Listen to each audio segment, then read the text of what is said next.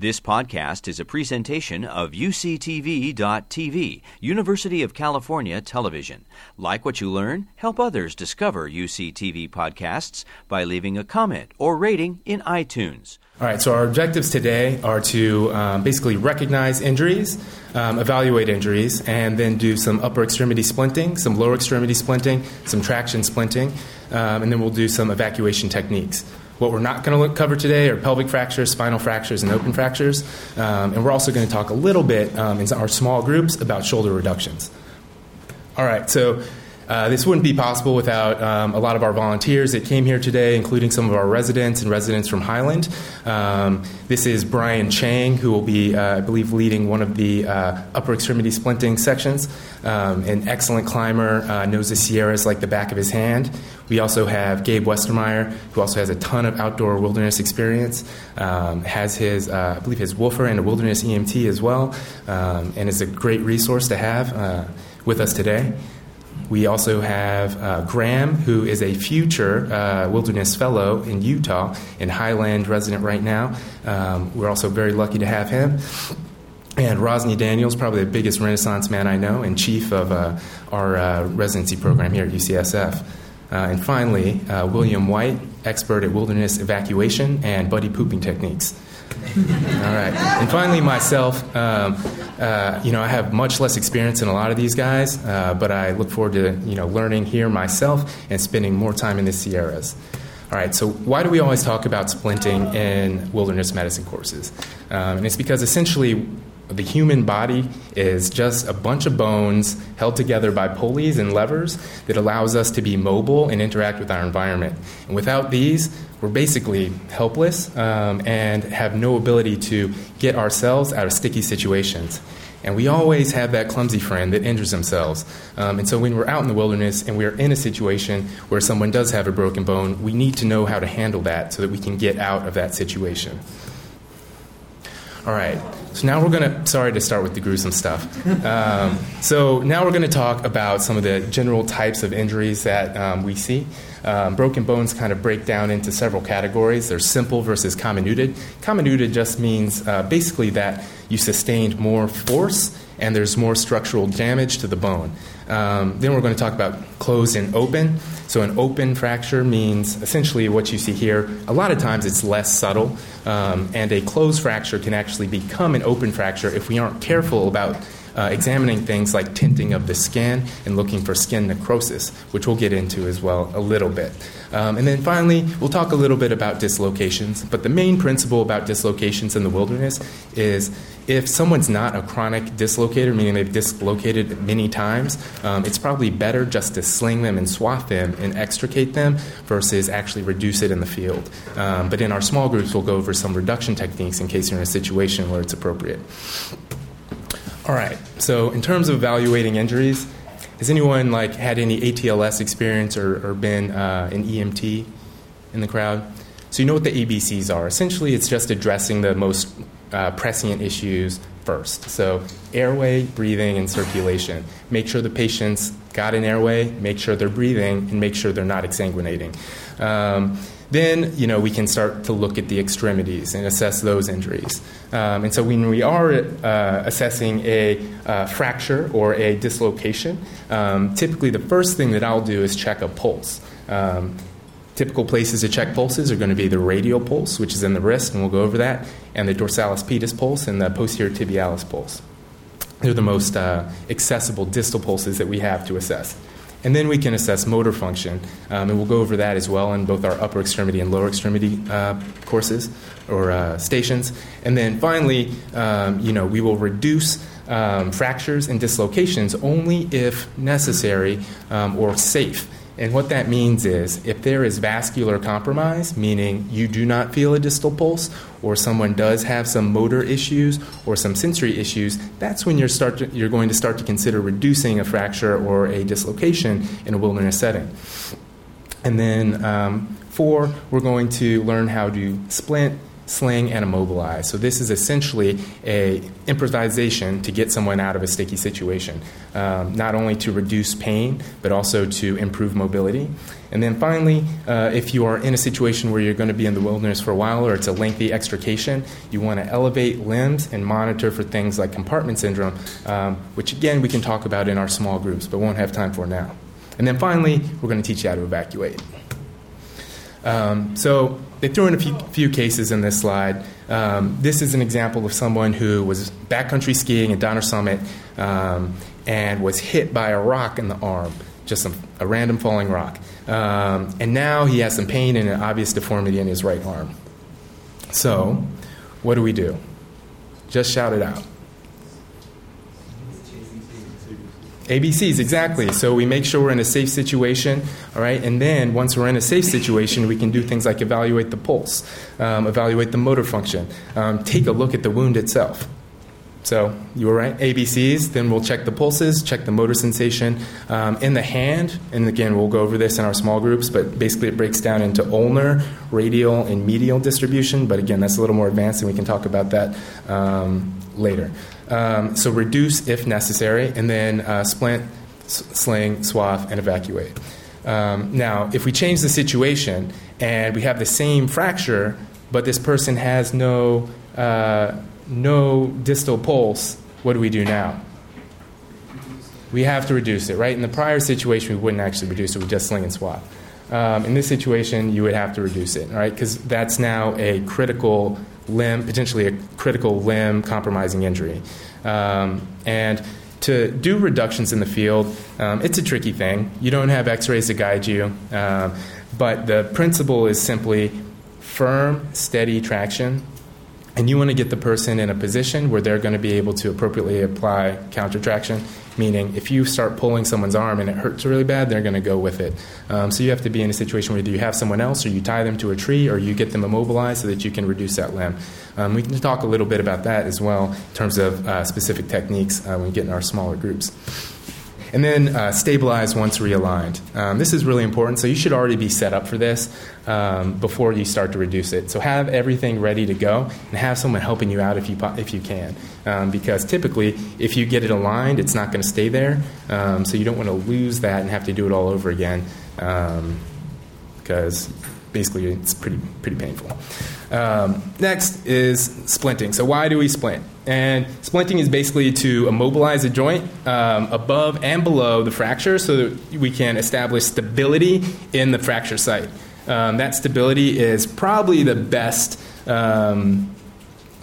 way we have of providing analgesia, especially in the wilderness where we don't have access to things like morphine, Dilaudid, or whatever it may be. So getting that thing immobilized is going to be the most important thing for pain control. And then if it's an upper extremity wound, it's going to make a big difference in mobilization in terms of their ability to walk and get out because walking will jostle that wound. And also if it's a lower extremity fracture, you can also potentially get them to self-extricate, which is huge when you're in a backcountry situation. So in terms of like principles of splinting, first you want to place the limb in a position of comfort. You want to make sure you have adequate padding. You want to keep the distal part of the injured extremity out so that you can do frequent assessments.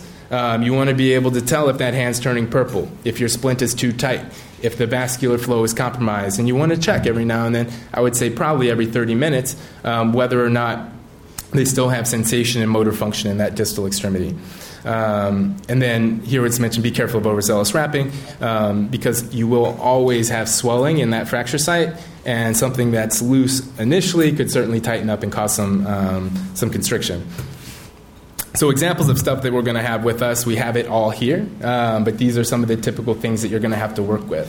The first principle, I think, of wilderness splinting in these situations is to keep a cool head and to stay calm in any situation.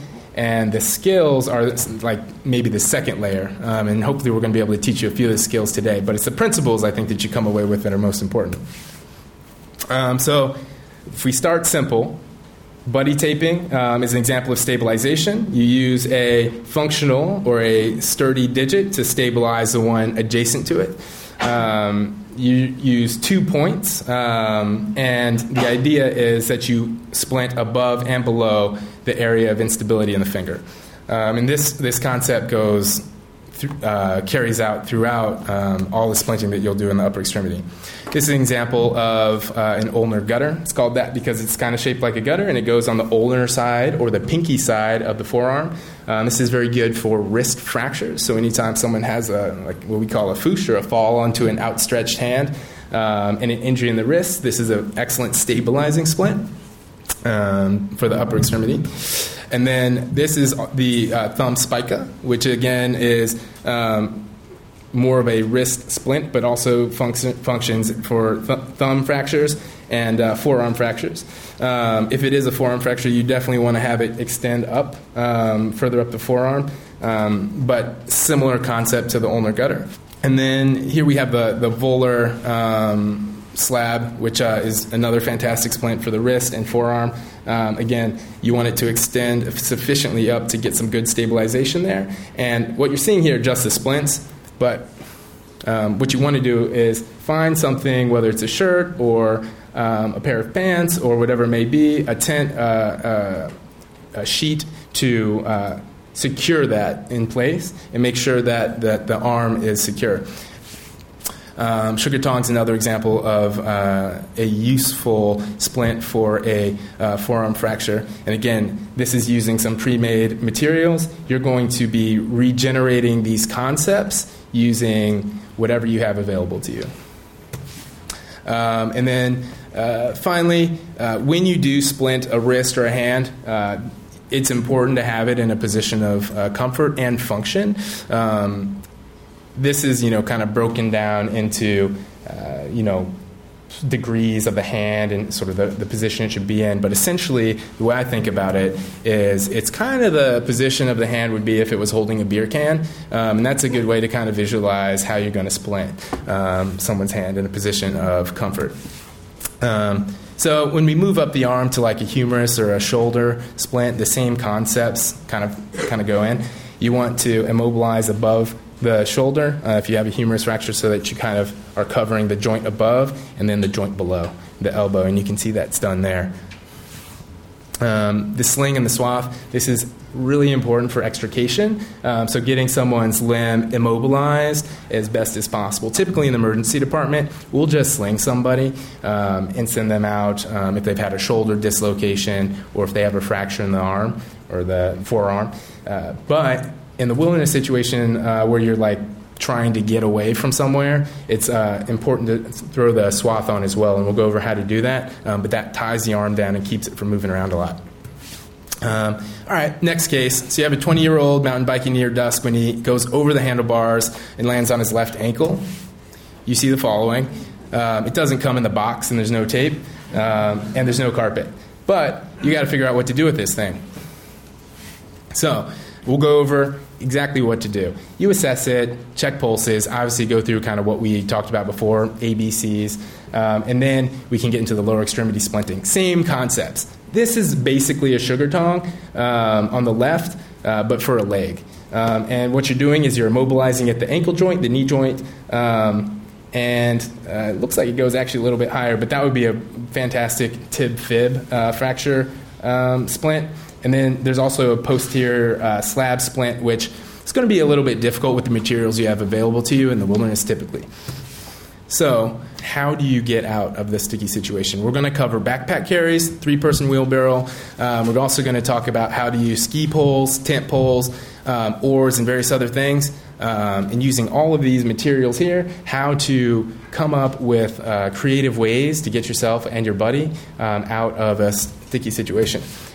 So when it comes to evacuation techniques, you want to be really thoughtful about your approach because if you're not, you could put yourself at more danger, put your friends or colleagues in more danger, and potentially put the people trying to rescue you in more danger as well.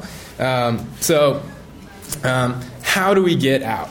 And again, I don't want to go into too much detail here because looking at slides is not nearly as informative as actually doing it. But these are some examples of how you're going to practice getting people out of this classroom. 3-person wheelbarrow. We'll talk about the backpack carry. 3-person wheelbarrow. And looks like we're back to some of our improvisational splints and litters. right, and then finally, we're going to cover traction splinting. So this is for femur fractures, which are extremely dangerous. So the strongest and longest bone in the body. It also happens to be in an area that's highly vascular. So you can end up putting about 2 liters of blood into your leg, which is a lot. That's you have about 5 in your circulating system. Things you need to look out for. Definitely check the distal pulse. If you see an expanding hematoma, or if someone is pulseless in that distal extremity, this is a reduction that you're going to have to do, potentially in the wilderness. And it's extremely painful. It's very harrowing, and hopefully you're never in that situation. But we're going to teach you how to do it using simple things like ski poles, duct tape, and whatever we have down here in this station.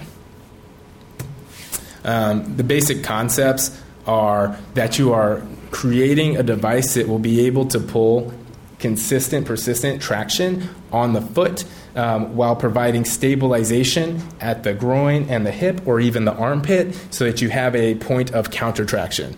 So thank you very much, guys, and enjoy. You've been listening to a podcast by University of California Television. For more information about this program or UCTV, visit us online at uctv.tv.